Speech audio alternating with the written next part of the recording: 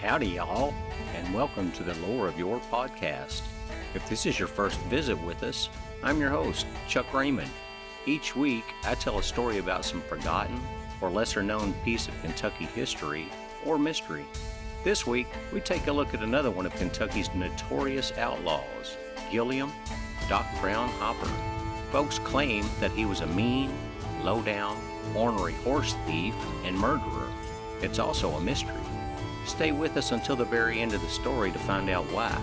My main source of information is the book Doc Brown, the Outlaw of Grayson County, Kentucky.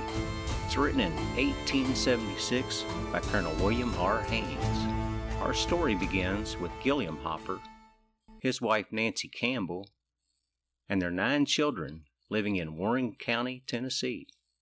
The date is 1825.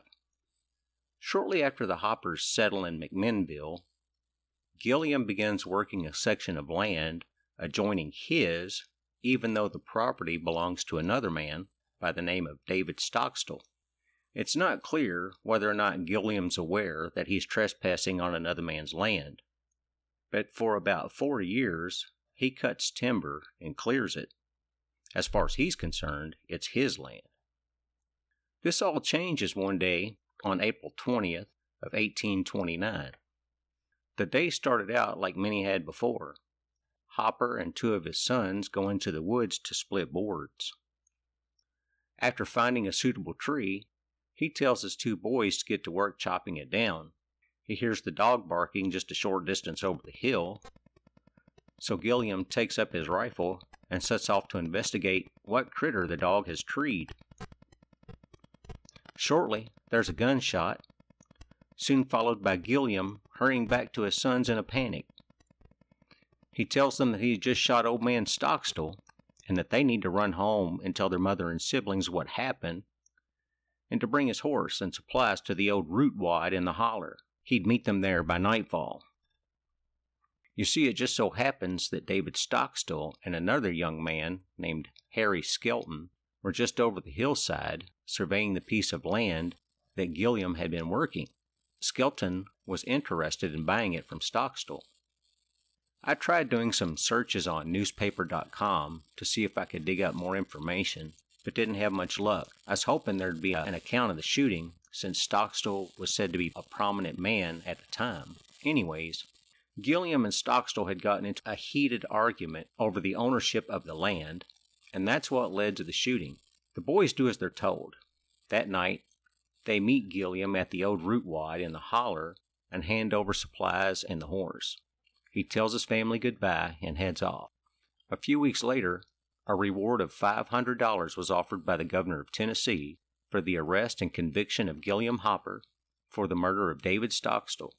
Now, despite the posse and the offer of reward money, months pass and nothing reliable is heard of Gulliam's whereabouts. Eventually, excitement over the murder died down, and people resumed their day-to-day routines.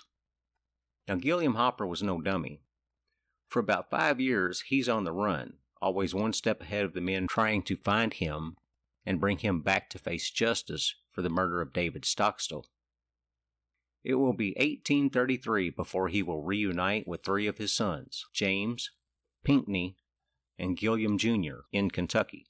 In the years since their father left, the 3 men had been engaged in horse swapping, cattle buying, and stock trading, making occasional trips to Pennsylvania, Ohio, and Kentucky. Just so you know, stock buying back in those days meant buying and trading farm critters, not buying or trading stocks on Wall Street.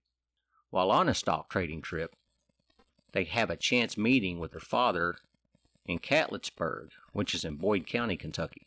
After getting reacquainted, the 4 men immediately begin planning their next moves. In 1839, the group turns up in Montgomery County, going by the last name of Hooper. In August of that year, Willis Roberts, a prominent citizen of Montgomery County, is ambushed and shot. A neighbor finds him lying in the road, severely wounded. He's able to get the wounded man some help, and once he had regained enough strength to talk, he doesn't hesitate to name James Hooper as the shooter. It was no secret to folks that the 2 men were not on good terms. and Roberts is positive that he saw James running through the cornfield immediately after he was shot. A warrant was sworn out, and James is arrested and brought before the county judge in Mount Sterling, Kentucky.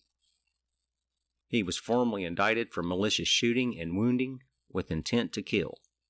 On the day of court, Pinckney and Gulliam Jr.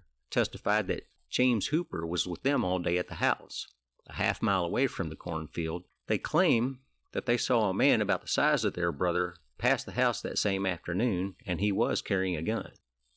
Their testimony is enough to create doubt in the minds of the jury, and they find James Hopper not guilty. But the people in the community know better. No one believed that James was innocent of the shooting. Folks began harassing James and his wife, openly mocking them about it in public.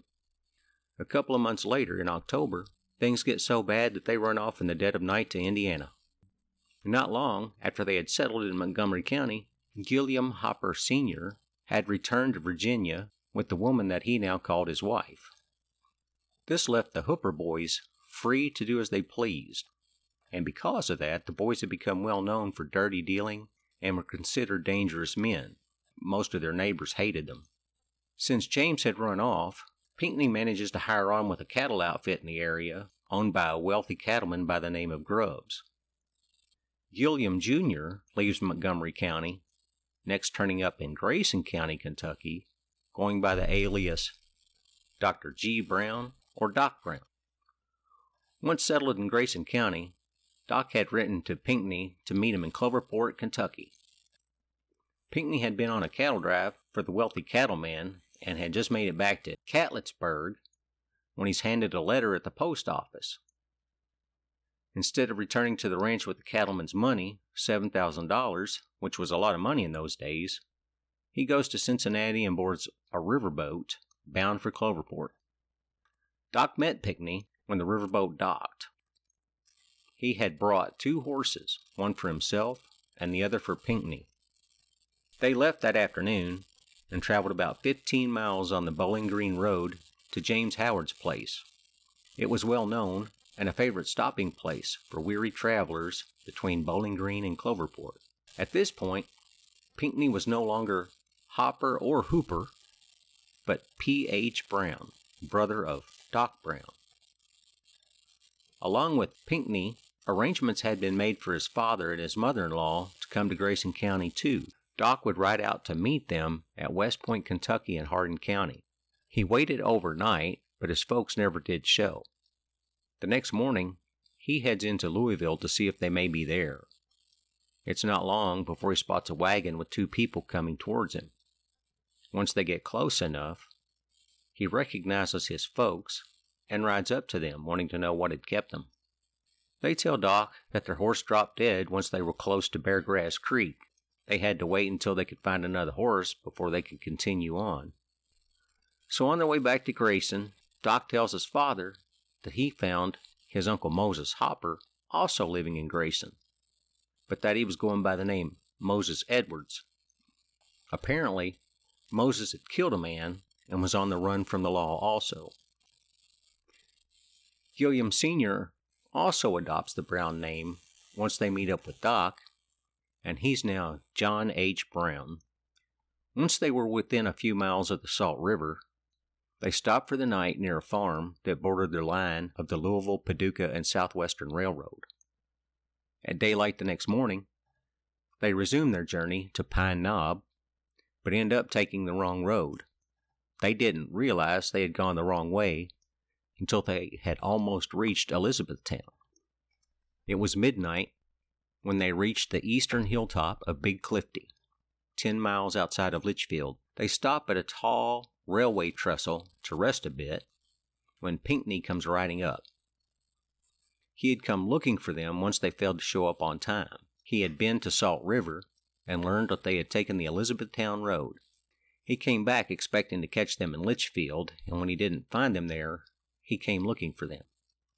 They all mount up, resume their journey, passing through the town of Litchfield in the dead of night, only stopping once they reached the Maherns' place in Pine Knob. Pinckney and Doc Brown resumed trading in horses and cattle.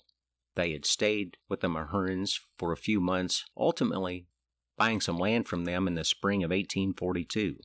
Browns built a huge log cabin for their residence, located in the valley near the church and a spring. One Friday afternoon, a stranger comes riding into Litchfield on horseback, and he started asking those he met for directions to Pine Knob, saying that he was related to the Brown brothers. Now, it's my understanding that the Pine Knob area was once a booming little community and was on the main route for wealthy cattle buyers who would travel it on their way to St. Louis. It was not unusual for travelers to ask for food and shelter at homesteads along their way. One common question was to ask for recommendations for the best places to stay along the way. Someone had suggested that he should stay with the Browns in Pine Knob. So the stranger stops at the post office and gets directions and promptly heads off in that direction on the Hartford Road. He arrives at the Browns' place around dark, where he is greeted by Doc. Browns had no idea who this stranger was, but Doc does invite him to stay and rest up for the night. Unfortunately for the stranger, he had made the mistake of telling Doc that he was carrying a large sum of money. Doc told him that he shouldn't be telling folks about his money and not to tell the others that he has it. So after supper, Doc and Pinckney go out to tend to the man's horse, and while doing so, Doc tells Pinckney about the money that the stranger claims to have. They hatch a plan to get the man to go on a fox hunt with them, where they will lure him to Big Mouth Cave, kill him, and take the money. Their plan works. They lure him to the cave, ambush, and stab him to death. They couldn't risk alerting anyone by firing their guns. After disposing of the body of Frank Pugh, the stranger, they clean the blood off their hands and return home. They give their bloody clothes to their mother-in-law to wash and warn her she had best keep quiet about it and not to say a word to their father. She promises not to say a word. The next morning at breakfast, their father asks them where the stranger had gone off to. They tell him that they had told him about their neighbor, Mark Shane, how that he was the best hunter and fisherman around. The stranger said he was getting tired and wanted to call it a day, so he was going to go see Shane and see if he could stay there. The boys gave him directions and continued hunting once he rode off. But no sooner than he had told their story, the neighbor Mark Shane shows up on his way to go hunting. And the old man asks if he had met the stranger the night before, and Mark says, "Nope, ain't seen him." No one knows what had become of the stranger that had been passing through, asking for directions to the Browns. But several months pass. The boys had been keeping the man's horse at Big Mouth Cave. And one day, after Doc had returned from taking a herd of cattle to Louisville, he stops at the cave, gets the stranger's horse, and brings it home. If anyone asks, he says that he got it as part of the payment for the herd of cattle. Pinckney had also started getting antsy about the money they had taken off the stranger, $1,000. He felt the time had come for them to settle up, and Doc agrees, but he tries to cheat Pinckney out of $300. This sparks a small fight between the two, but Doc eventually hands over the full share owed to Pinckney, but he wasn't happy about it. And for a time, the Browns were regarded as model citizens and good businessmen in Grayson County.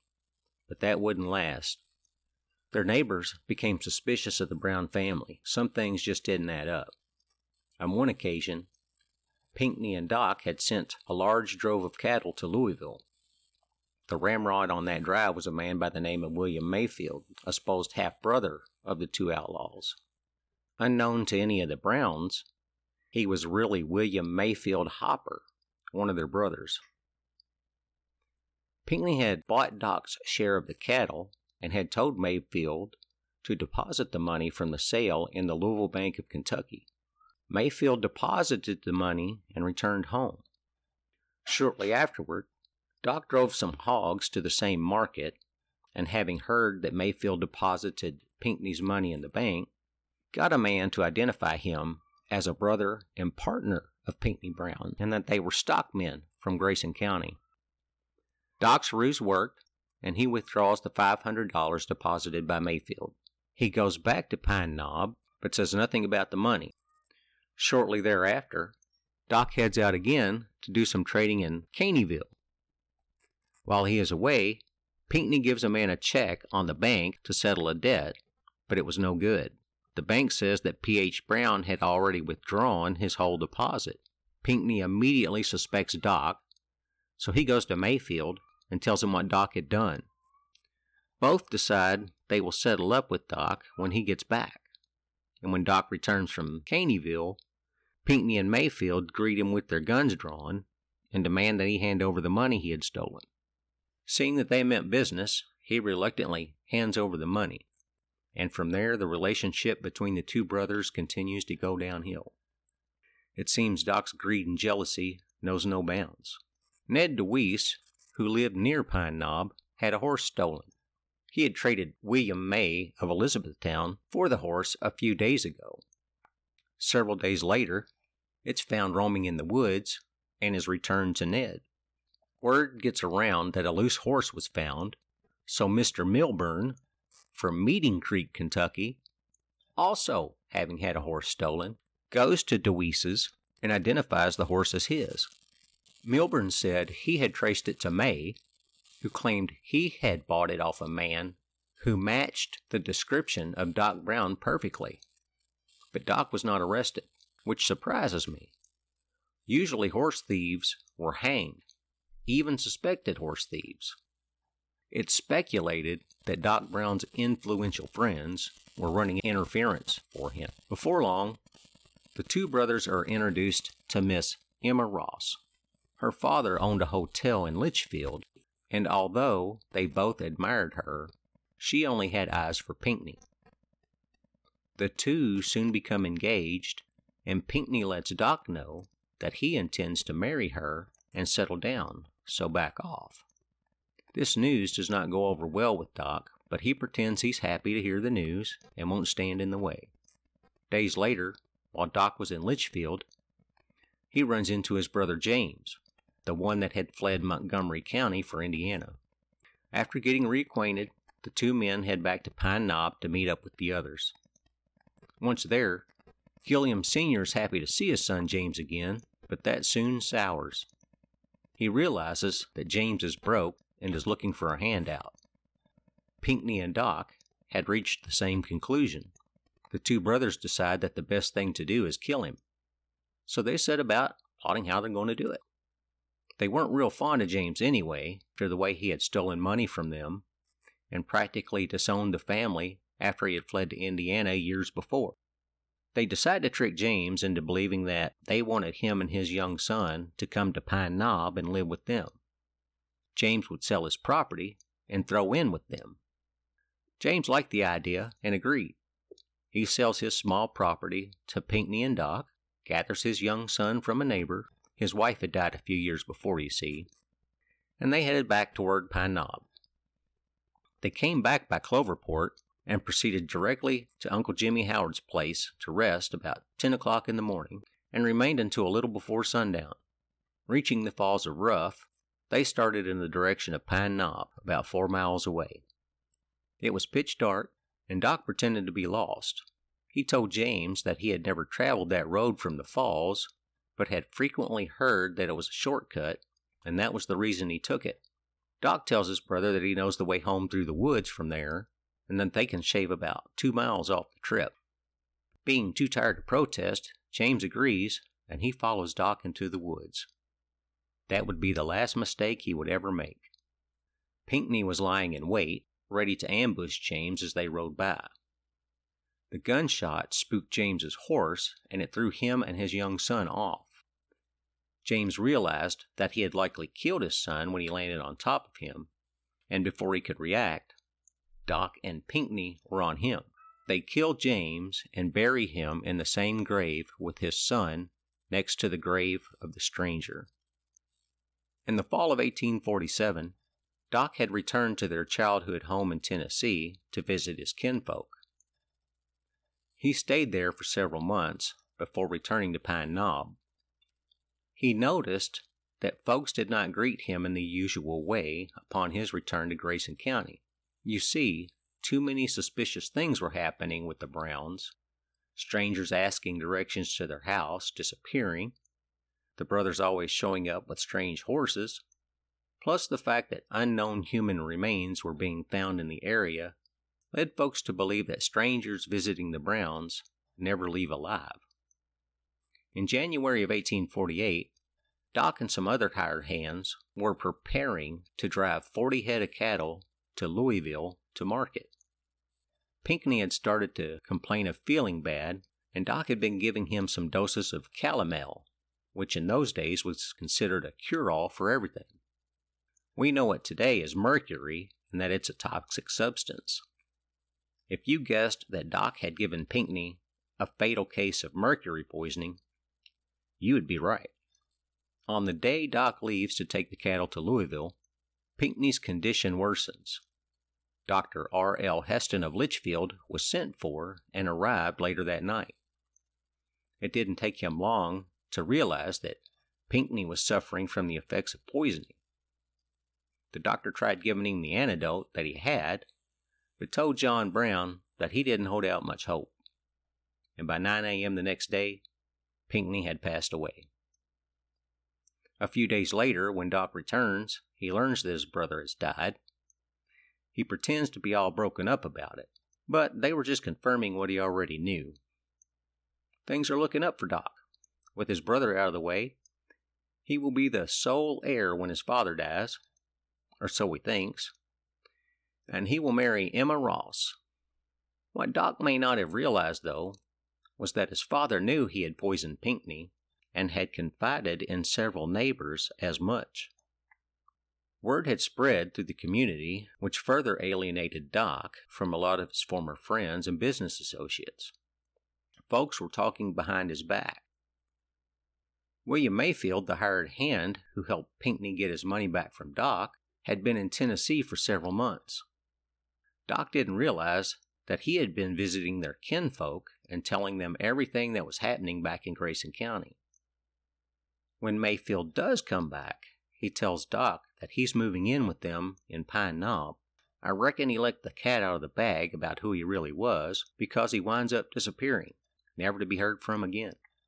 Doc had asked him to help him take a drove of mules south to market. That was the last anyone ever saw or heard of Mayfield.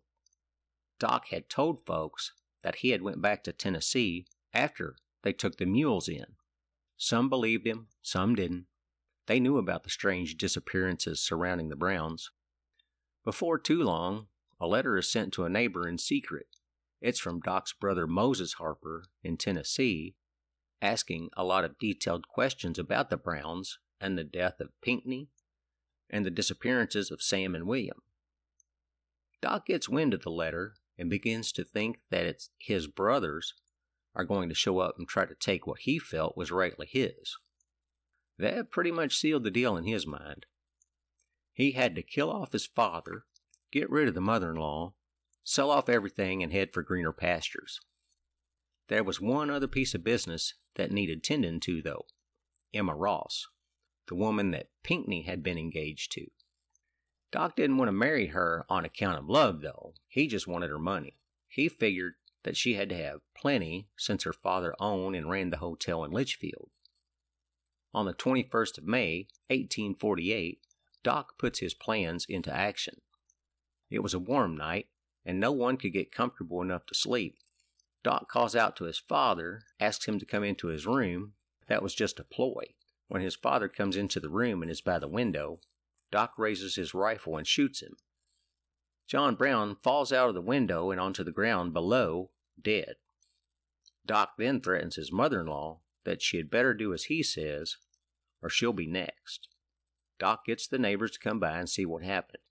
He tells them that he was restless and had woken up to see a figure pointing a gun at him from outside his window. He grabs his rifle by the bed and fired at the would-be assassin, only to discover that it was his own father. His mother-in-law backs up his story and says that John had told her that he was going to assassinate Doc while he was sleeping. Doc was arrested, but was eventually found not guilty. His mother-in-law had always done as she was told, and Doc did not want to kill her, so he arranges for her to return home to Virginia, which she does. Gulliam Hopper, a.k.a. John H. Brown, was buried next to Pinckney at Pine Knob. As usually happens with complex schemes to get rich quick, Doc's misdeeds start to catch up to him. When word reaches home that Gilliam's dead, Doc's other brothers and Uncle Moses start snooping around looking for their share of the inheritance from the estate. Also, several folks have tracked their stolen horses back to Grayson County and Doc Brown. They begin to converge on Pine Knob, looking for answers. In the meantime, Doc continued to visit Miss Ross.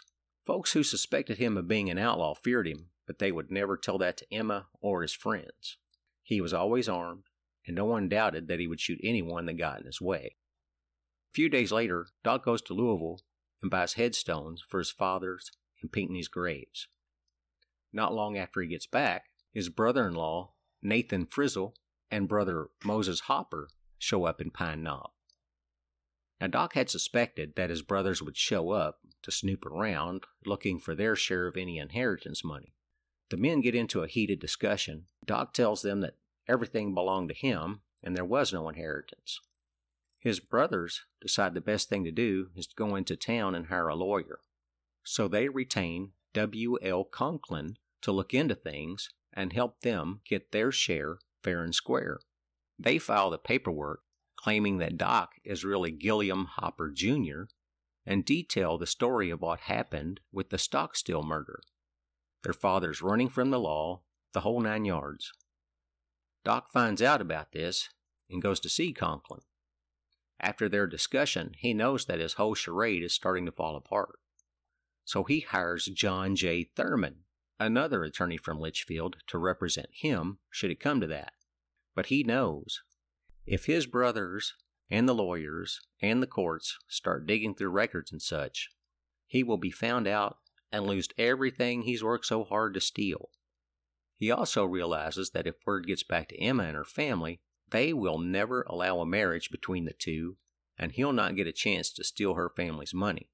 He decides the next best thing to do is try to erase any connection to the Hopper name, and so starts erasing it from legal documents that he has. He goes so far as to chisel the initial H off of his father's headstone. But I don't believe anyone but Doc and Pinckney knew that it had stood for Hopper. Their father had told them when they arrived in Grayson that the H in John H. Brown stood for Hopper. Satisfied that he's done all he could do on the legal front, he goes to Emma's house and tells her and her family that a couple of crooks have come to town claiming to be his brothers in order to take what he had. He convinces them that the whole thing was a sham, and once it's all done and over, the truth will come out and all would be back to normal. He was so convincing that they buy into his lies and set the 22nd of August as the date Doc and Emma would get married. With all these legal filings and rumors flying around, Doc's lawyer, Thurman, and another friend, Stinson, who had been backing his defense also, started getting a bit antsy. They could accept that a couple of drifters might come into town and make false claims in order to swindle some fool out of their money, but the one thing that couldn't be faked was the uncanny resemblance the men all shared. They decide that they need to go see Doc and get to the bottom of things. They had money riding on this case. They had paid Doc's legal fees up to that point with the understanding that they would get it all back after the trial. Doc assures them that it's all lies. He even encourages the men to go to Tennessee and meet the Hoppers for themselves. Once they do, he's sure they will see it's all just a con job. He'll even pay their expenses for the trip once they get back. The two men agree. This sounded totally reasonable, so they make the necessary arrangements and head off to meet the Hoppers in Tennessee. Now, I don't have to tell you that once they get there and meet the Hopper family, they realize everything that was stated in the court filings was 100% accurate. Doc had been lying to them and everyone else this whole time. They decide that they had been had, and in order to avoid looking foolish, they needed to try and work out a compromise. The men returned to Grayson County on August 22nd and find out that Doc and Emma had married that morning and returned to Pine Knob. They ride off and meet up with Doc. Even though he knows the men are wise to his grift, he still tries to claim it's all lies. Doc tells them that the Hoppers are his half-brothers and that his mother really wasn't his real mother, and that it's all a lie in order to cheat him out of his money and property. Even though they aren't quite buying what he's trying to sell them, they agree to file Doc's counterclaims and defend him in court. This was a bad move. Moses Hopper swears in court that Doc has filed false paperwork, and the judge agrees. Doc is then arrested and put in jail on a perjury charge. While Emma's pregnant, she often visits him in the jail until she's no longer able to. She talks a relative into posting bond for Doc so he can be released until his court date to answer for the perjury charge. And not long after his release, James Ross is born. On the day of court, Doc's attorneys ask for a continuance and it's granted. Once they leave the court, they decide to grab a bite to eat at James Howard's place, except for Doc. He is nowhere to be seen. Not too long into their meal, they hear Mrs. Howard scream, so they rush to find out what all the fuss is about. They discover that Moses Hopper has been shot and seriously wounded. He says that Doc Brown was the one that shot him. Based on his accusation, Doc is arrested once more and tossed into the jail in Litchfield. But his friend Stinson bails him out. The last thing that he needed was for the wealthy cattleman that Pinckney had defrauded several years ago to show up in Litchfield. But guess what? He does. Now that the whole story of Gulliam Hopper's exploits were known, folks started talking. The news spreads, and before too long, a lawyer friend of Grubbs, the wealthy cattleman, tells him about it, and they both agree that the description of Pinckney sounds like the man that had stolen his money years before. Grubb decides to go to Grayson County to see for himself. Once he gets into town, Grubb immediately recognizes Doc as one of Pinckney's frequent visitors at the ranch. Doc, being who he was, just can't help himself. He denies everything, saying that he had never met Grubbs in his life. So on June 28, 1850, Grubbs files papers in court laying claim to everything Doc owned, and Grubbs wouldn't be the only man to do so. As word got around, more victims of the Hoppers came forward and filed claims against Doc, hoping to get some or all of their money back. Doc's brother Sam makes his way to Grayson from Illinois, looking to see if he might cash in as well. He stops by to see Doc, but is never heard from again. Folks believe that Doc killed him off as well, but had no proof. With all the suspicions, accusations, and whatnot flying around, Doc felt he would be safer staying at his Uncle Moses Edwards' place in Ohio County.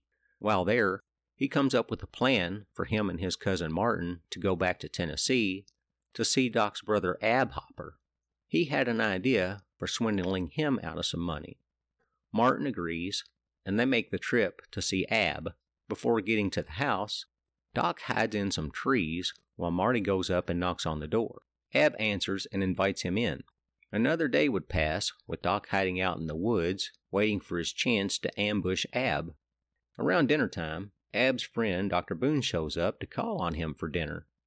Before they sat down, the doctor asks Ab to follow him outside. Safely out of earshot of Marty, the doctor tells Ab that he saw Doc hiding just off the blind trail he came in on, and that Doc had seen him. Well, that was enough for Ab. He went back in and grabbed his rifle off the mantel and heads right for Doc. He eventually stumbles on the spot where Doc was hiding, and both men raise their guns and fire at the same time. Ab's had shot Doc in the face, killing him immediately. Doc's bullet had hit his brother in the stomach. He lingers, but eventually dies several hours later from the wound. Ab and Doc were both buried in a country graveyard. Doc's remains were placed in an obscure corner with no funeral or friends to grieve over him. A rough stone marks the spot. The only thing written on it was Gulliam Hopper. Martin Edwards had been arrested as an accomplice to the murder of Ab Hopper and placed under guard in Ab's cabin. Once he saw an opportunity, he jumped out a window and fled back to Kentucky. He tells folks what had happened in Tennessee, and not wanting to end up like Doc, goes on to live a reputable life. Despite all that he had gone through, the courts had seized his assets, leaving Doc with nothing. Emma had left him and returned home to her parents, and he ultimately dies alone in the woods of Tennessee in 1851. If you're a fan of Doc Brown, or simply know the story well, then you know that I have left out a lot of details. Now, I did so because Colonel William R. Haynes' telling of this story in his book is well worth a read. He has such a way with words that I could not do them justice. So it's my sincere hope that you'll check out the links in the description of this podcast and read it for yourself. The book is freely available in the public domain since it was written before copyright laws were a thing in 1876. Also in the description is a link to a YouTube video recorded by the Pine Knob Theater. Each year, the theater would perform the Doc Brown story while serving a dinner. The property is said to be located on the very property that the Browns own. They had shut down during the pandemic in 2020, and I know that they had a Facebook page at one time.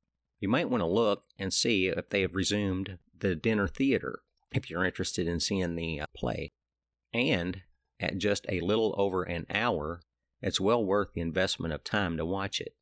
Why did I say that this story was also a mystery? This is one of those stories that we would classify today as based on true events. Colonel Haynes was also an attorney with Robbins and Haynes of Litchfield. In the March 22, 1876 edition of the Ohio County News, there are two mentions of Colonel Haynes. In one article, he and another attorney had prosecuted suspected Klan members. And in the second article, they mention his book, Doc Brown, and call it a romance, which I thought was kind of funny. Being an attorney, I'm sure Colonel Hayes was privy to a lot of information not made public, which he used in his book. But for a history hound like me, verifying pieces of it was hard to do. I could find very little in the records about any of these events. The people and places are or were very real. This story holds a special place in my heart because I grew up in many of these same places. I still have family living in Grayson County, and I drive through Cloverport, passing by the old riverboat dock. I know Big Clifty, West Point, and Litchfield well. Many of the family names are still found there today in 2023. The Hopper family does appear on Ancestry.com. There are court records and census records. Genealogy forums have descendants discussing some of the accounts found in the book. Some of these discussions only contain information found in the book, so I take them with a grain of salt. The only mentions that I can find in old newspapers online of Doc Brown from Tennessee are of a man in the 1870s, 20 plus years after these events are said to have taken place. That Doc Brown appears to be a well-connected politician. Articles tell of his attending various Democratic conventions in Louisville and surrounding places. I'm guessing that Colonel Hayes was acquainted with him. This account also reminds me of the Hart brothers and the Wilderness Road robberies and murders that took place in these same areas in the same time frame. Was Colonel Hayes mixing and matching these true events with other misdeeds to create this story? I don't know. It's a mystery to me. Well, that'll do it for this week. Thank you for being here. Your company is always appreciated. I hope that you have a great rest of the day, and we'll see you back here again next week with another story. Y'all take care now. Bye-bye.